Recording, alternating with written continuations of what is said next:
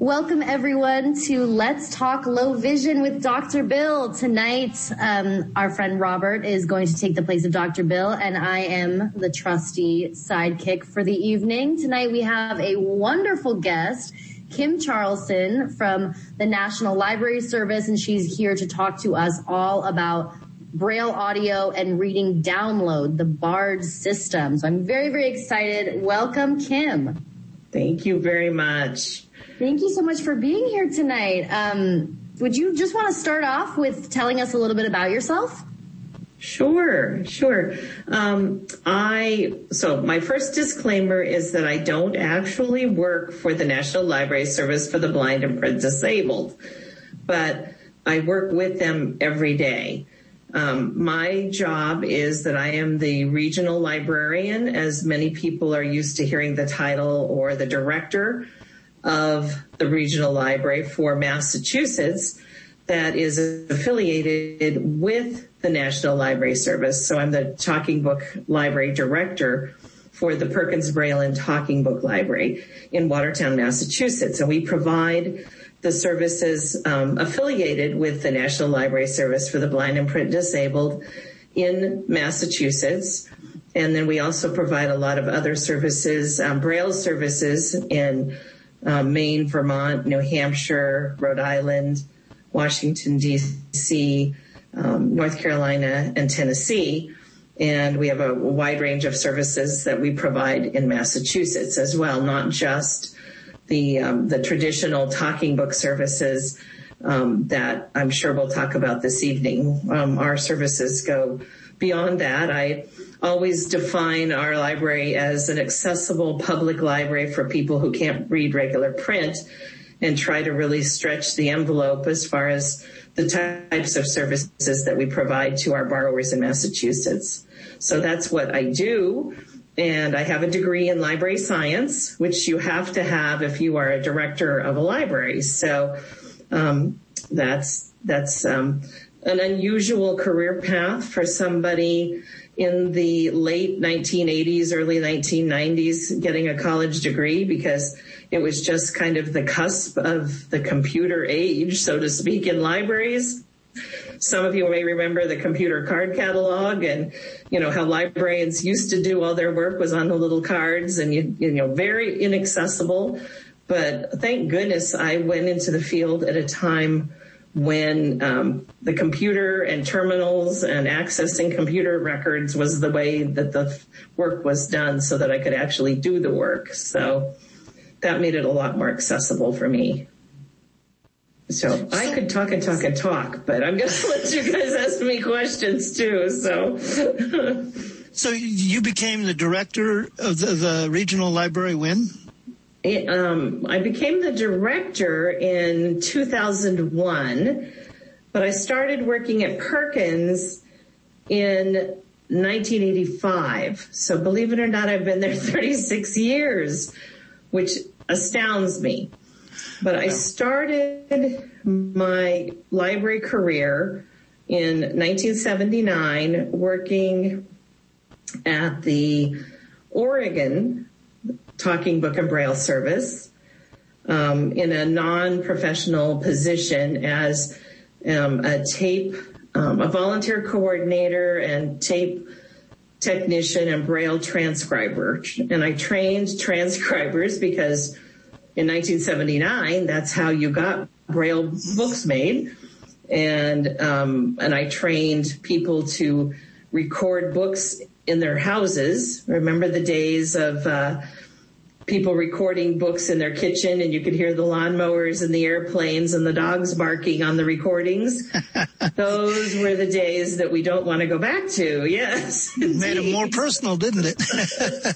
So that's how I started out working in the library. And as often happens with when you're working, you have bosses who are fabulous, and you have bosses that are just make you scratch your head, and you go, my God, I could run this place better than this person.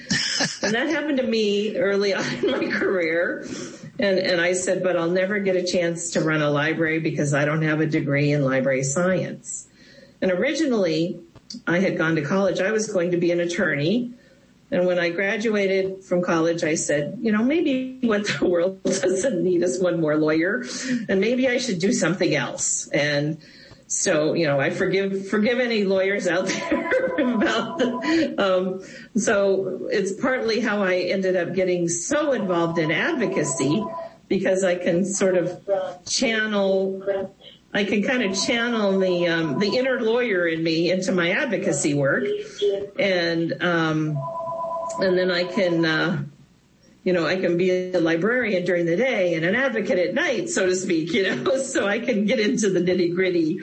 So, I started working my first job out of college at the Oregon State Library. And so that's how I kind of got the taste for thinking that I really wanted to see somebody who was blind running a Braille and Talking Book library program, because there was really no one running a Braille and Talking Book library. And I thought, well, there should be. Why isn't there someone? And so I kind of took the tack that I was going to work in the field, and that my career objective would be that someday I wanted to run a Braille and Talking Book library, because I wanted to provide services that I felt patrons would really like to have, and not have people deciding, well, we don't do that, or they don't need that, and know that these were the kinds of services that people need and want and really, have to have access to. So those are hopefully the kinds of things that I provide through the Perkins Braille and Talking Book Library. Well, I think we're very lucky to have somebody. You provide a lot of firsts, haven't you? Well, I have absolutely done a few of them. That is true. And I did another today, actually. I can tell you all about it. You're probably the first group to hear about this, actually. I assumed the leadership today of the World Blind Union North American Caribbean region. I was president-elect, and the leadership was transferred to me today. So I'm the first woman president of the North American Caribbean region of the World Blind Union. So that happened today. Congratulations. Well, thank you very much. It's going to be, and there's been a lot of talk over the last, several years, of course, with the Marrakesh Treaty for the visually impaired. And I've been doing a lot of work in that area. So that kind of started my engagement on the international level with the Marrakesh, and I'll be doing more of that. So it kind of was a really good fit between the library world and the international world for me. So. Well, it sounds like you're the perfect person for the job. So I'm happy to hear that. That's amazing. Thank you. So explain to us a little bit about BARD. What formats are offered, and let's start with what formatting you do for offer. So BARD, I guess for those who don't know what BARD is the Braille and Audio Reading Download, which is a program of the National Library Service that offers downloadable audio and Braille titles for download by individuals who have access to a computer to download them, or a third-party device, or the BARD mobile app available on an Android or an iOS device, like an iPad or an iPhone or a smartphone of some kind. And you can download books on to those devices or onto a thumb drive and use the NLS player, or use a Victor Stream. A lot of people use the Victor Stream, and download right from BARD their audio books. Braille books can be downloaded from BARD onto a thumb drive. You need to use a Braille display. You can use a note taker device that allows you to download onto the note taker. And just beginning this year on a state-by-state rollout, kind of a slow rollout, I think there's 8 to 12 states right now.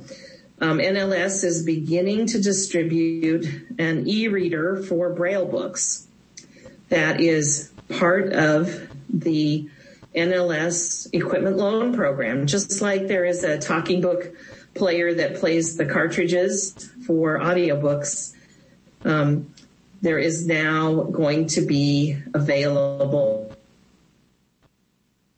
a player that will allow Braille books on an e-reader device. It's a 20-cell Braille e-reader device, and it will be provided by the National Library Service to Braille reading borrowers in states that are receiving those books as part of the rollout.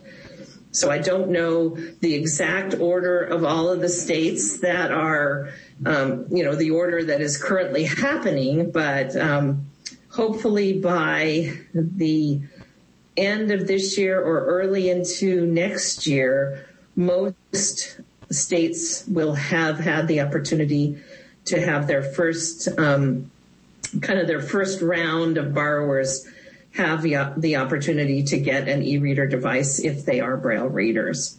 And that's a huge step for having a refreshable Braille device available at no cost to individuals who use the library program. So that's been a real big priority for Karen Kenninger, who many of you may know is retiring this spring.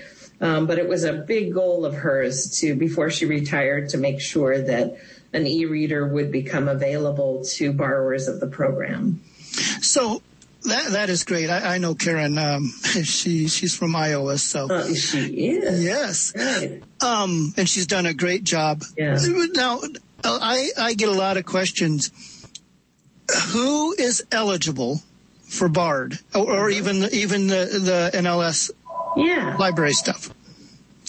So eligibility for, and I'm sorry about my phone. I don't know why it's ringing so much. You're an important lady. So the eligibility for the NLS program would be anyone who is blind, who is visually impaired and has difficulty reading regular print because of that visual impairment, anyone with a physical disability or reading disability. And the criteria has just changed within the last few months, so that it used to be that anyone who had a reading disability, they were required to get the signature of a doctor to sign them up. And that was an old standby requirement in the federal regulations that dated all the way back to the late 1960s, when reading disability was added as an eligibility criteria for the program. And it really was outdated as far as, who knows about reading disabilities. Maybe in 1968, a doctor was the best option because not that many people understood dyslexia or other types of reading disabilities. But since then, there's a lot of different professionals out there, neuropsychologists, reading specialists, reading tutors. There's just so many education professionals understand what dyslexia and other types of reading disabilities are, and should be able to certify an individual who's eligible for the service. So those guidelines have just changed and will broaden the eligibility for people with reading disabilities to use our service. So, of course, you don't have to be, quote, just a blind person. You can have low vision, have a visual impairment, have a condition perhaps that, you can see, but when you start to read, maybe you have focus issues or any kind of eye strain that may give you a headache or something like that, causes you difficulty.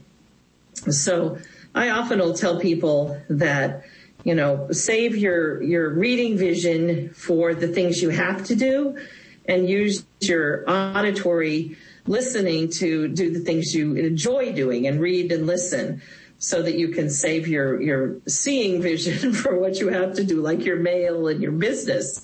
And don't struggle with absolutely everything you have to read, so that it doesn't become such a chore. Relax and enjoy it. So I have people that often will tell me that they can't use talking books, and I'll ask them why. And they'll say, well, they put me to sleep.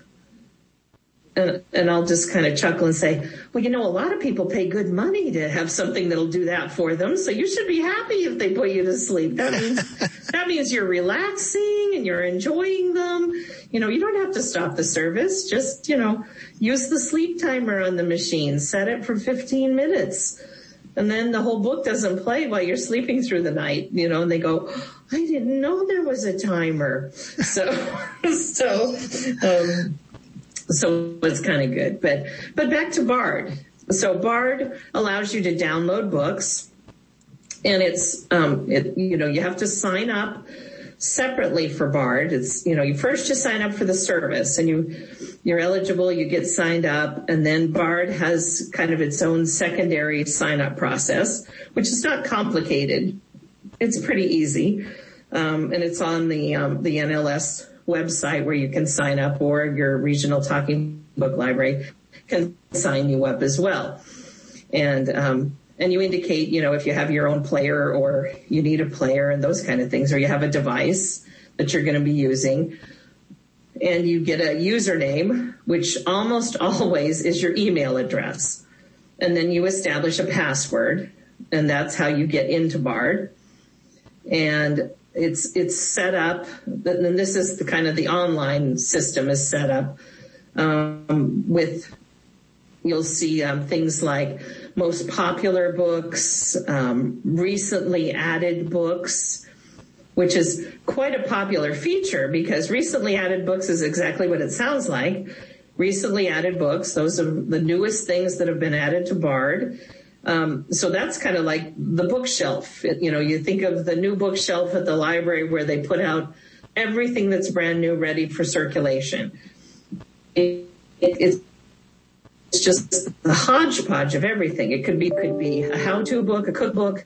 It's everything. You even get foreign language titles. Those of you who are active browsers of Bard may be noticing that there's been quite a lot of foreign language titles showing up on the recently added books lately. And that's a direct result of the Marrakesh Treaty for the Visually Impaired, that NLS has been acquiring more foreign language titles through the Marrakesh Treaty process to add them to their collection, to beef up the weak foreign language collection, to make them a little stronger for borrowers who need to use those languages. So you can search Bard by subject, by author, by title.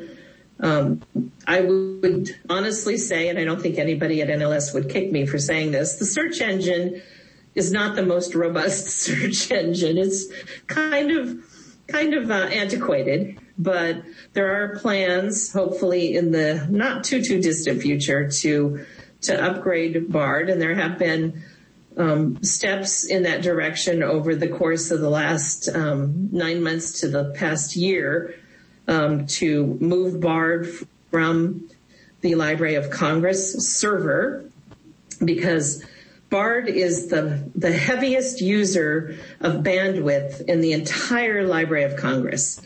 So the other departments of the Library of Congress are always complaining that Bard takes up too much bandwidth. So they were very happy to see that Bard wanted to move off of the Library of Congress server and have its own space in the cloud.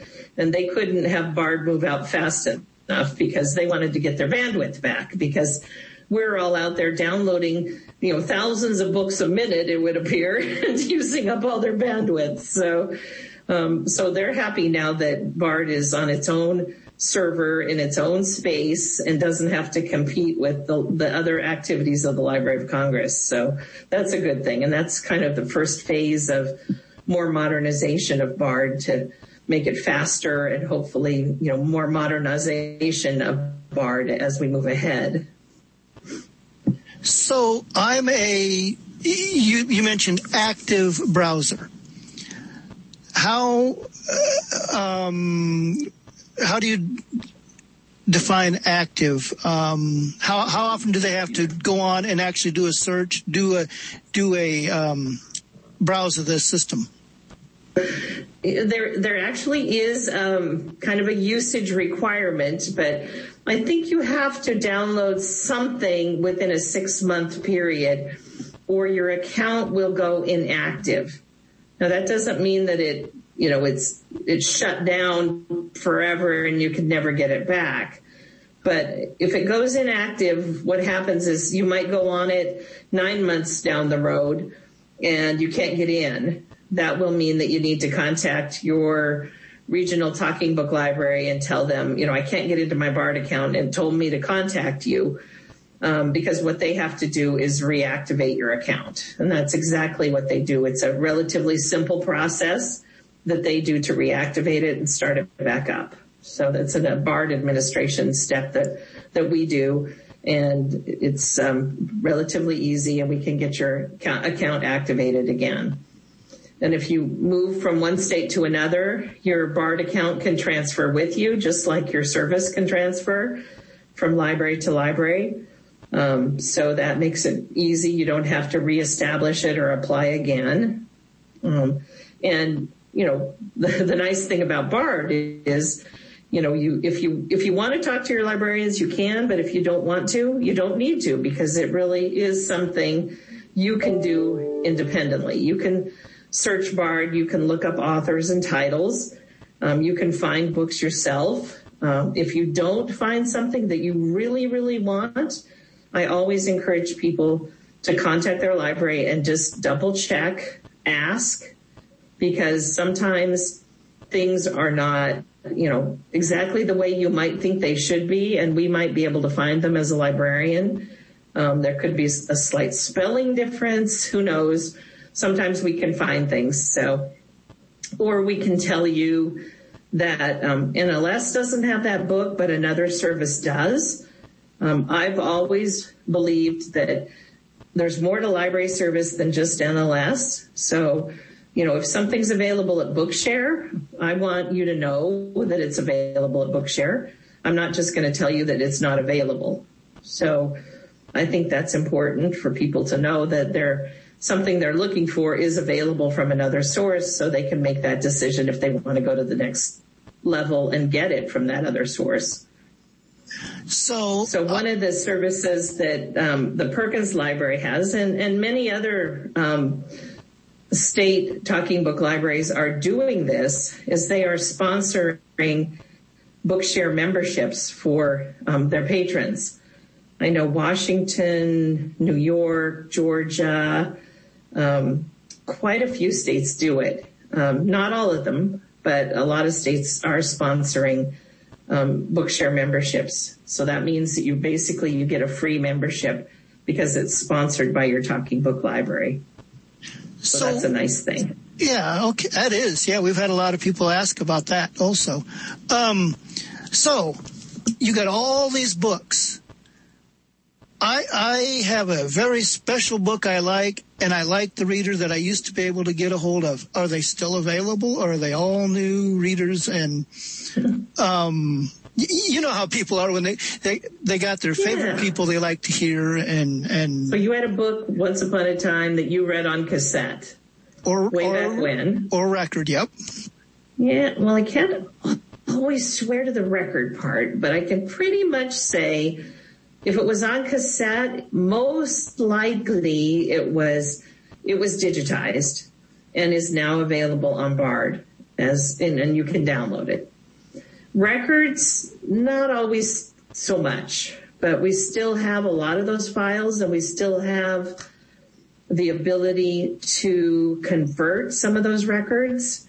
It is a more time-consuming process because now they have to be converted from record to audio to digital. So it's a two-step process, but it can be done. But we still have the records in what NLS calls the multi-state centers, which are kind of backup libraries for NLS.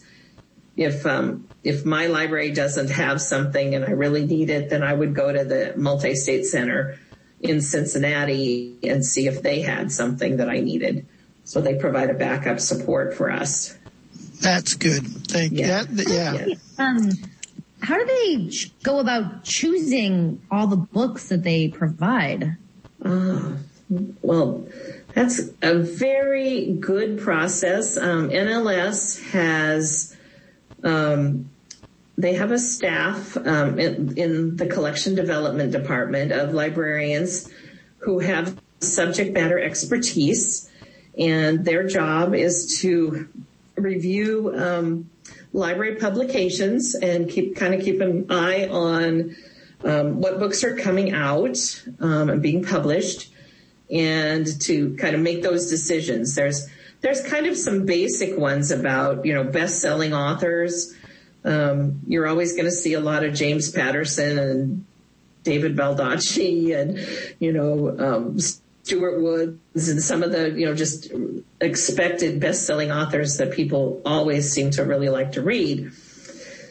But for the subject matter, there's a children's specialist, there's nonfiction specialists, they have a sports person, and, one person has more than one area of expertise. I think there's like 4 or 5 collection librarians, and that's what they do. They review the tools, they make selections, they also write the annotations for the new books when they come in that then get assigned to the recording studios to be produced. So the other thing that happens in the collection development process, for those of you who download a lot of books from Bard, you will notice that a lot of the books that are on Bard come from commercial recording studios, Audible or Blackstone or Hachette or other publishers.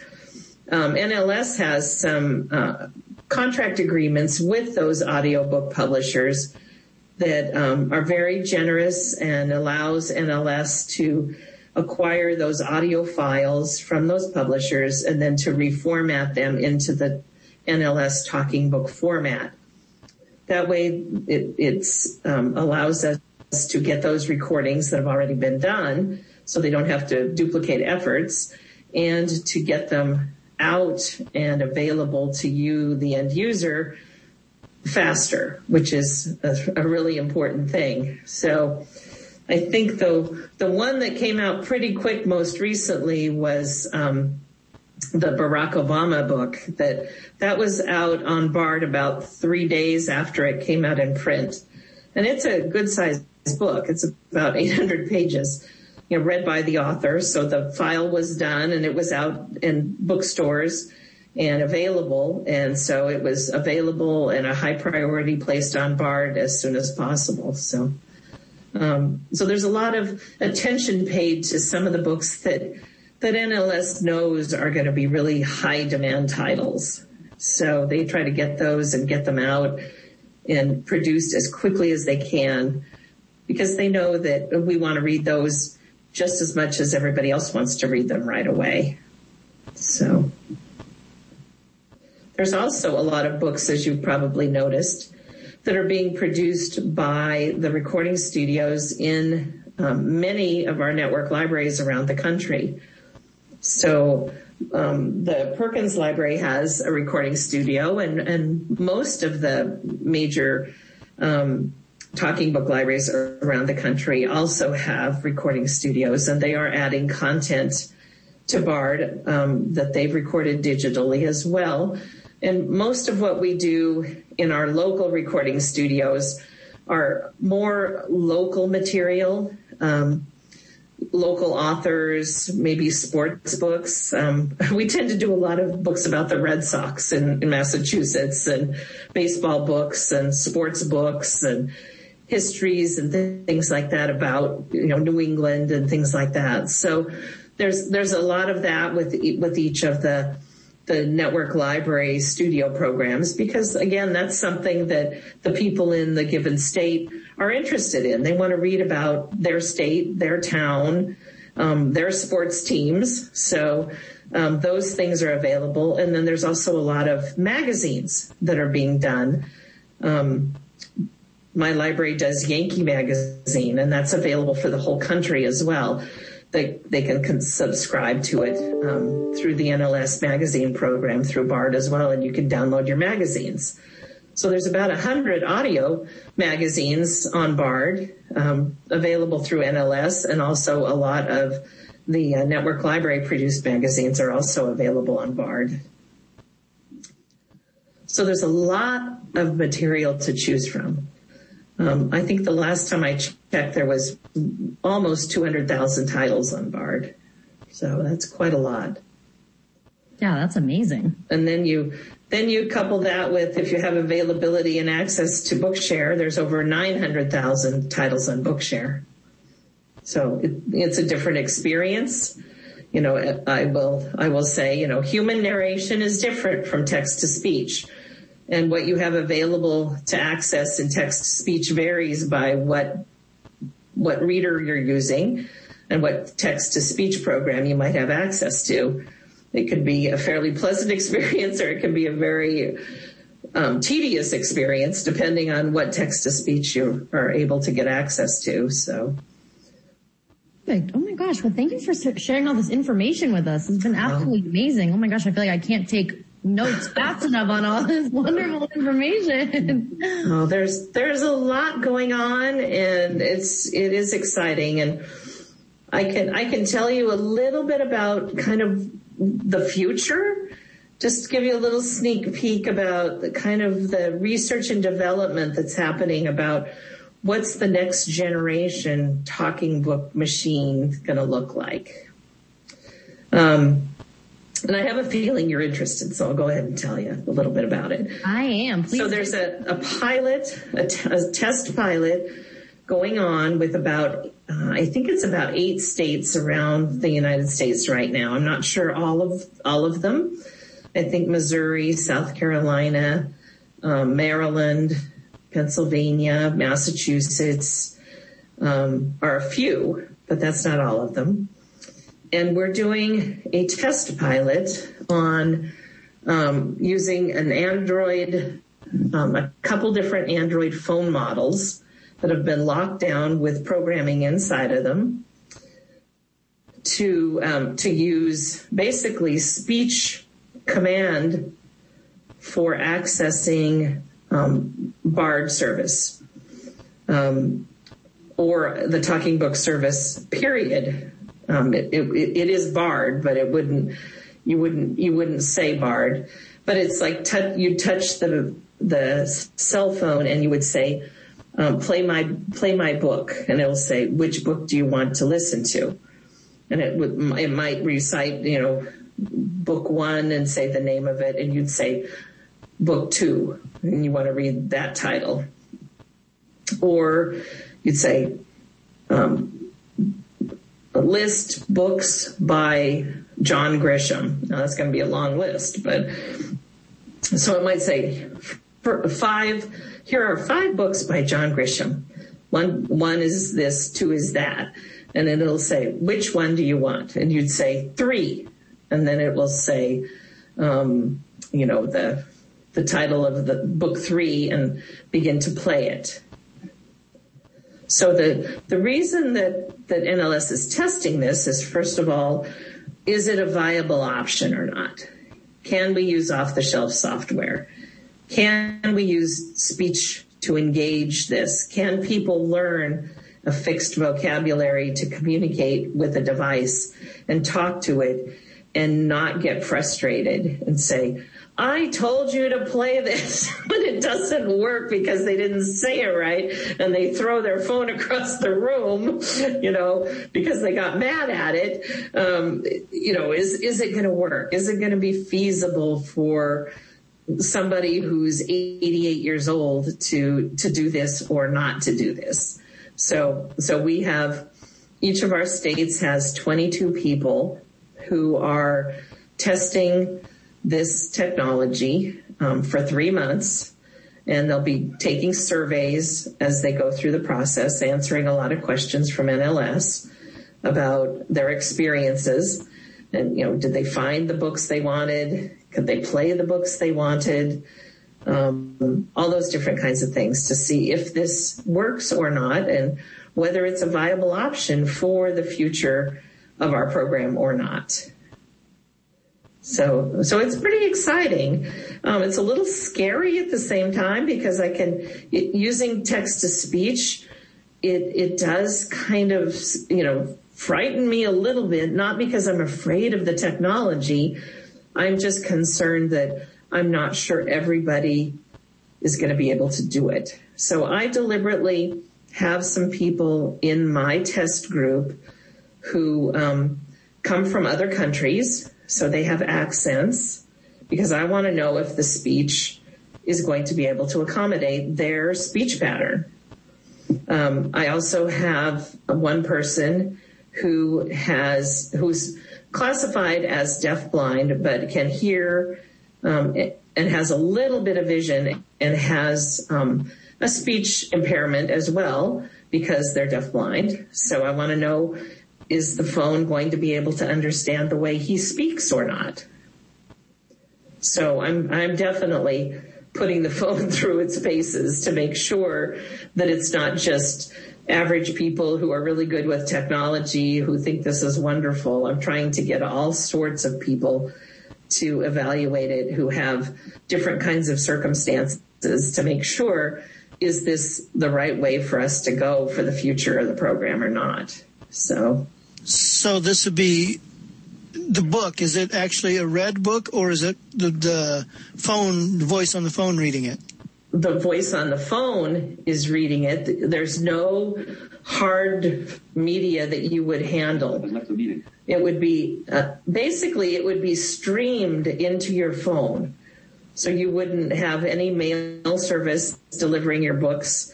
It would be kind of streamed into your phone. And right now, only about half of the book gets streamed into the phone, not the entire book, because the memory, the storage space in the phone isn't large enough for what a lot of us would like to store in our phone, which is dozens and dozens of books. So they'll have to do some work on that too, but it's much more of an on-demand.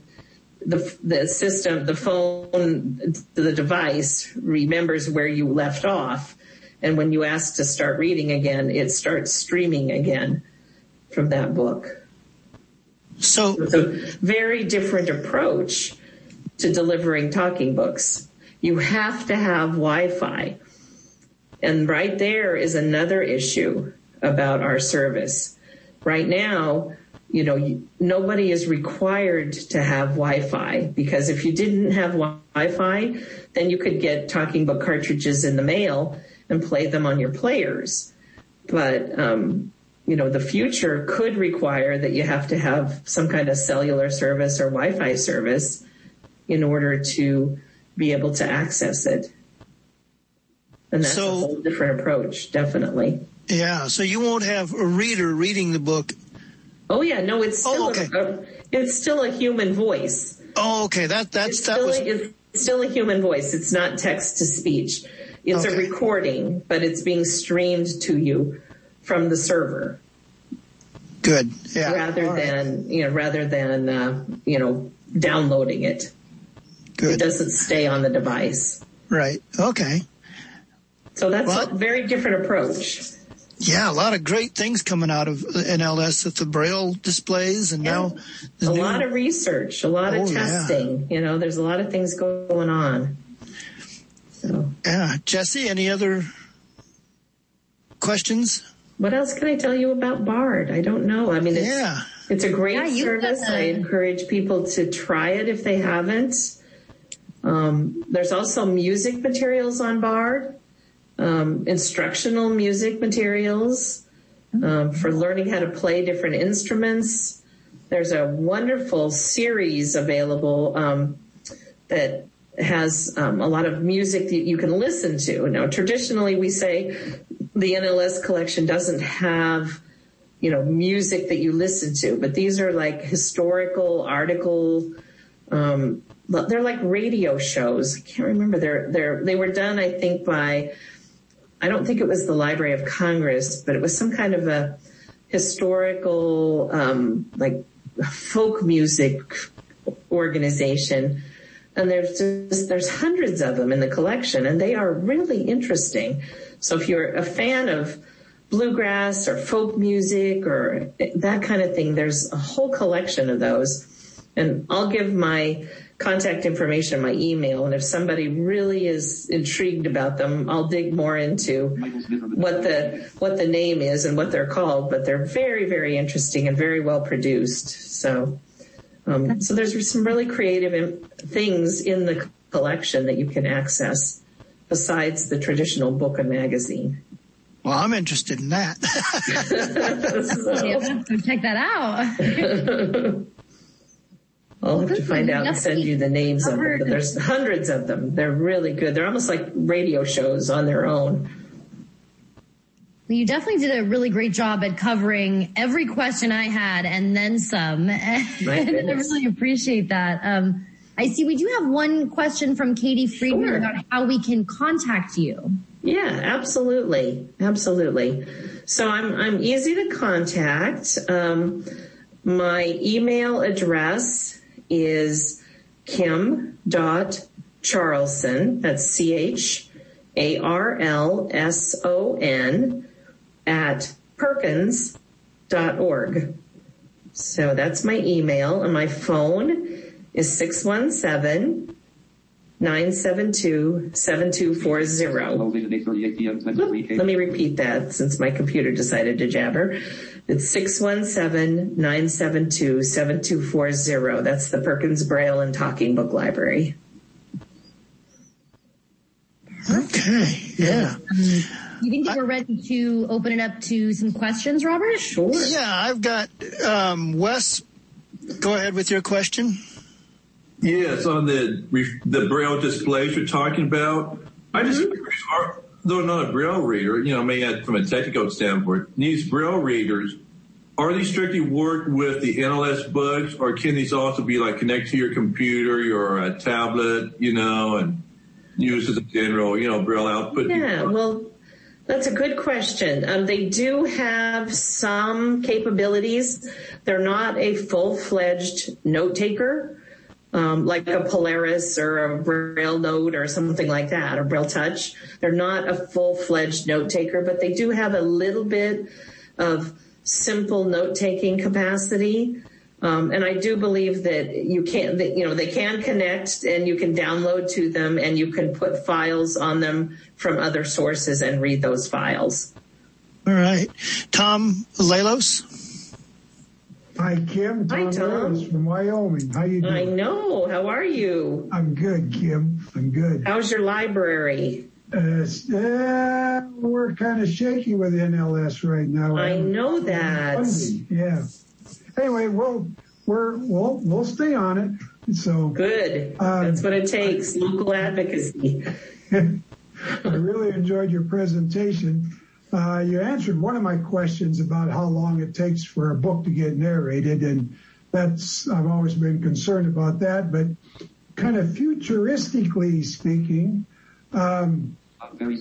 as all of us that listen to books on Bard, sometimes the chosen narrator can really ruin your listening/reading experience, and in many cases you just punch the button and I'm done with this book.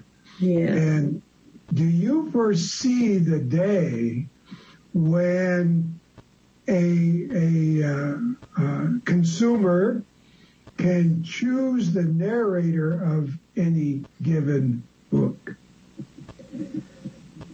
I doubt that, because it's a matter of resources. And, if there is a narrator who is so distressing that it causes you just not to want to read something, you should probably let NLS know and let them know why. Mm-hmm. I think they would want to know more than just, I don't like them. That's probably not good enough. They'll just say, oh boy, there's somebody who's complaining. But if you have some reasons, there may be something that they need to look into, and maybe that the person needs more training or needs some follow-up in some way. But generally, most of the narrators in the program are fabulous. Occasionally, I agree with you. There is one that's like, ugh, I just don't know how they made it into the program. That's exactly right.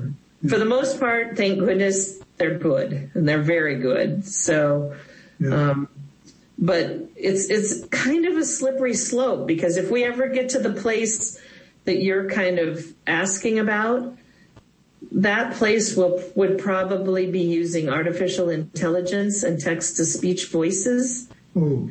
And they wouldn't be human narrated. Yeah. And when you don't have human narrated, recordings, you lose a lot of the emotion and the interpretation of things. I would agree with that. I wouldn't like us to get into synthetic speech at all. No, I don't. Okay. All right. I don't think so. Maybe for some things, good text to speech might be able to be okay. Maybe like magazine articles or something. But, for novels and, stories that have a real, action-packed storyline, I can't imagine at this point anyway that text to speech would do it for us. Okay. All right. Thank you, Kim. Thank you. I appreciate it. It's good to hear your voice. Okay. Take care. Yep. Tom Frank. Okay, there you go. Hi, Kim. Tom Frank from Vermont. I miss playing the ukulele with Brian. I know, I remember. In Illinois, but maybe one of these years. Couple of things. You talk about that now they can download, 5 to 8 books on one cartridge to send out to people. Mm-hmm. So it's a lot better there. And what's your take, the new machines that will label you to download directly to the machine without an iPhone or an iPad? That's the next question. And the third one is, do you do anything with large print books? I don't think NLS does, but does your library, and how many libraries do large print? We do in Vermont. I just wondered other folks. Well, I'm going to start with your last question and go the other way and see if I can remember them. Right. But large print books are certainly a local state library option. And I think you said Vermont does. Massachusetts does. We have you do. Pretty significant large print collection. We also do audio described DVDs. So we loan audio described movies out to our borrowers as well. And quite a few states do that too. But again, it's an additional, it's an additional service that they support through their budgets. It's not through NLS. Okay. So as far as downloading, if you're not having a smartphone or like the next generation kind of machine, having something in it so you could download right onto the cartridge, I don't know where that's going to go. NLS did a pilot a few years ago, kind of testing that out, being able to download right onto the cartridges and then delete the book and get more books. And I will say it wasn't real effective. And right now I think the biggest hurdle there is really trying to figure out how to get nationwide coverage for some kind of cell service so that you've got, basically what we need is a device where we could download anywhere, anytime, like somebody who owns a Kindle can just open their Kindle no matter where they are in the middle of a parking lot or wherever that Amazon has, because Amazon is everywhere, and they can download a book and they don't have to worry about being connected to anything, and they can get a book. It just happens. It's Amazon magic, and we kind of need that equivalent of Amazon magic to happen for our next generation players, so that people who live in the woods in Vermont can get their digital downloads just as easy as people who live in New York City. So that's what we have to tackle, is that hurdle of the broadband coverage and digital access. And what was your first question? I forget. I don't. Maybe I answered it in the large. I'm not sure, but it's good to talk to you too. I'll tell It was just the number of books. Just reminding people you can get like 5 or 8 with the digital on demand or whatever it is. Well, the toaster, you can put a whole bunch of books on one. You can have multiple titles on a cartridge. Many libraries are starting to do that. And the other thing that I'll tell you about the Perkins Library that's kind of unique, and maybe you all don't know, but about 4 years ago, there was a real shortage of the cartridges, 4 or 5 years ago. And none of the libraries could buy them. Consumers couldn't buy them. And the company that everybody bought them from wasn't going to manufacture any of them until NLS did another order. And they weren't going to do another order for 9 months. And that really annoyed me, to say the least. I was like, why are you holding us all hostage? Because NLS won't do an order because they don't need to. They have thousands, but they're not going to give them to us because it's government property. And so, I was talking to a couple of my staff, and I said, this really bothers me. And they said, well, why don't we make our own cartridges? And I said, what? I bought 2. And they said, why don't we make our own cartridges? I'm sure we could do it. So we started to research, and we took about 10 months. We actually do manufacture a cartridge. Our cartridges are blue. The other companies are green. And we sell them through our library, and we have a little Amazon store. You can go to perkinslibrary.org/NLS, and it will take you to our little Amazon store. We have a 4 gig, an 8 gig, and a 16 gig. No one else has an 8 or a 16 gig. The standard for libraries is the 4 gig size, and that holds, like Frank was saying, about 6, 8, maybe 10 books, depending on the size of your books. But when you get to the 8 and the 16 gig, you can put a lot of books on an 8 and a 16 gig cartridge. So you can buy those yourself. You can load up your cartridges and have lots of your own stuff stored on your own cartridges. And I always thought that patrons should have the ability to own their own cartridges, have their own collections, organize their books the way they want to, and just keep their stuff if that's what they want to do, and have it organized the way they want. So that's why Perkins Library sells blue cartridges, because Kim got annoyed one day that she couldn't go out and buy more cartridges. So we decided to make them ourselves and sell them to people. So that's how that all turned out. I will promote that now. Well, that's right. That's right. So you can find those on the Perkins Library website. So. All right, Dale. Yes, how's my audio? It's good. You sound good. Okay. I just had the remark that you were talking about the music collection, and it's under Smithsonian Folkways.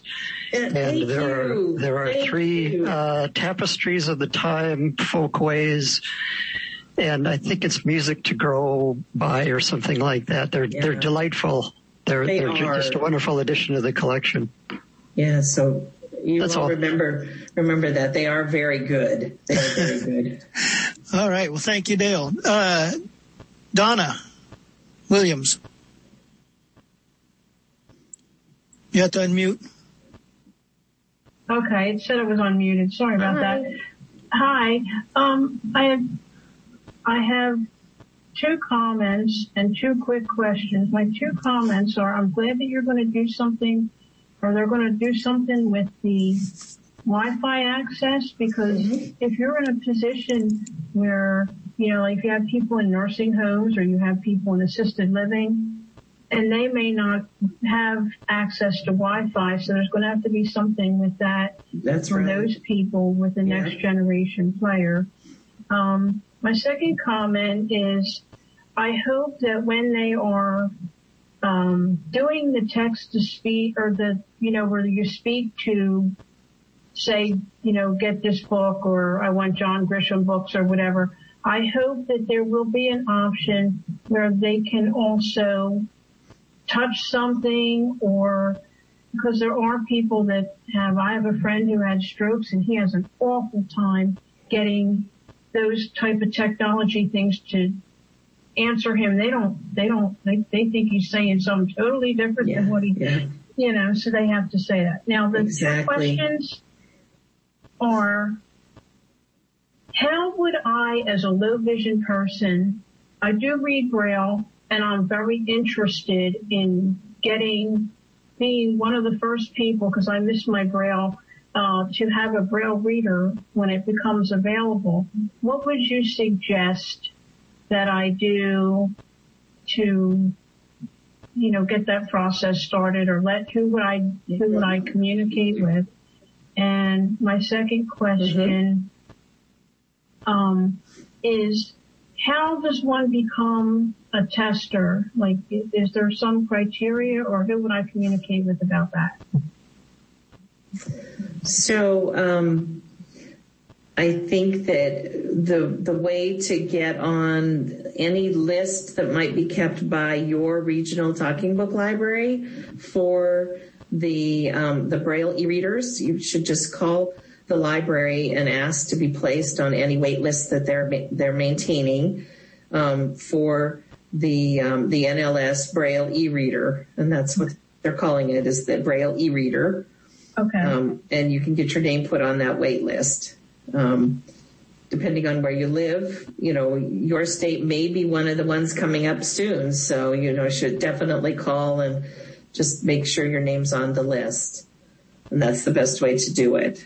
Great. So, and while you're talking to them, just indicate that if they have any opportunities, NLS asks different states to participate in some of their research testing. So it's up to the network library to identify people who they feel might be interested and willing to participate in testing, to answer the surveys, and do the requirements involved to be a tester, which is usually, put the device through its paces and really, use it and answer the survey questions and those sorts of things. So if you're interested and willing to do that, you should just let your cooperating network library know that if there's any opportunities to test any, future equipment considerations that NLS might be looking at, you'd be willing to do that.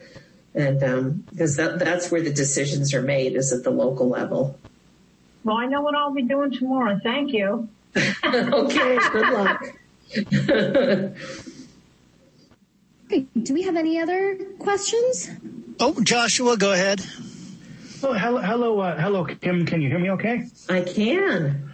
Oh, yes. Thanks for a great presentation. I got a couple of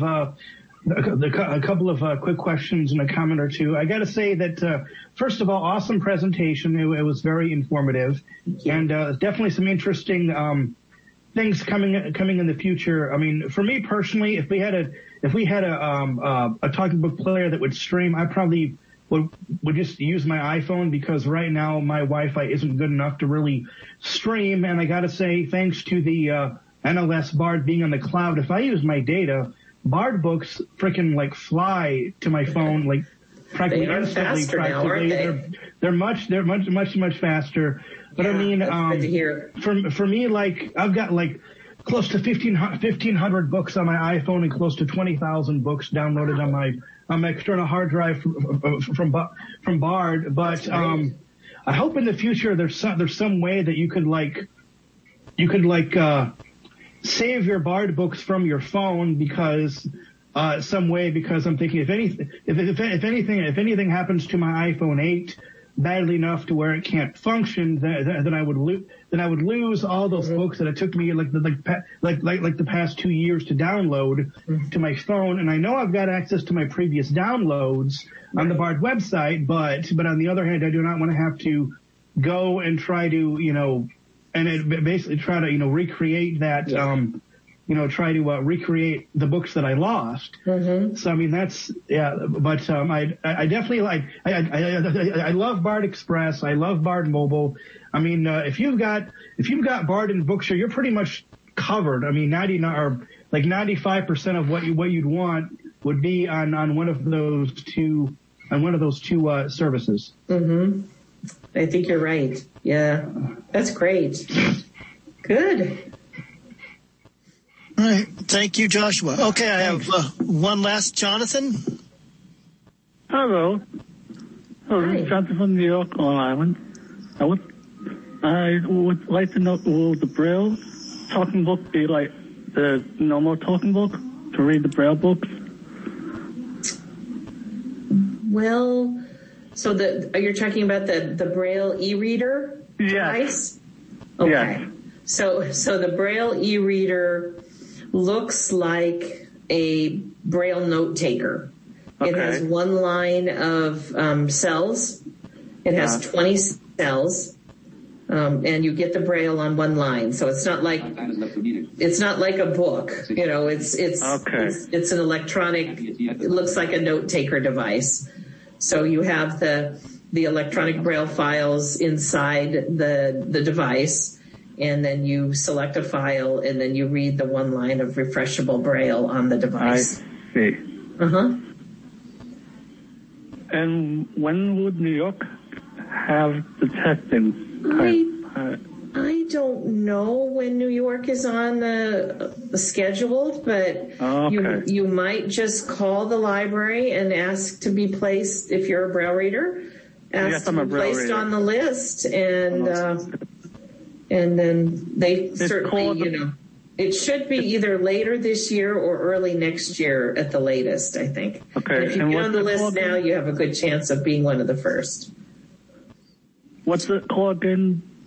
It's called the Braille e-reader. Braille e-reader. Thank you. Braille e-reader. Uh-huh. All right. Well, Jesse, that's all the hands I have up. Kim, you've done a wonderful job and Thank you. Very informative. Jesse, you have anything? Yeah, well, I just wanted to thank you so much, Kim. Like everything that you said, I literally could not take notes fast enough. I just think I'm getting so excited. All I want to do is log on to Bard right now. And so I really thank you. And your knowledge, and thank you for being here with us tonight. And thank you, everyone, all of our listeners, everyone who's joined the call tonight. I really, really appreciate you all. Well, thank you for the invitation, and thank you to all of you for being so hospitable, and I enjoyed it. Thanks so much. I know I sure missed Dr. Bill being here, but I was glad to have you, Robert. You were very kind and gentle. It was nice. All right. Well, thank you. Everyone have a great evening and a great week, and join us next month again for Let's Talk Low Vision with Dr. Bill. Thank you, Kim. Good night. Thank you. Bye-bye.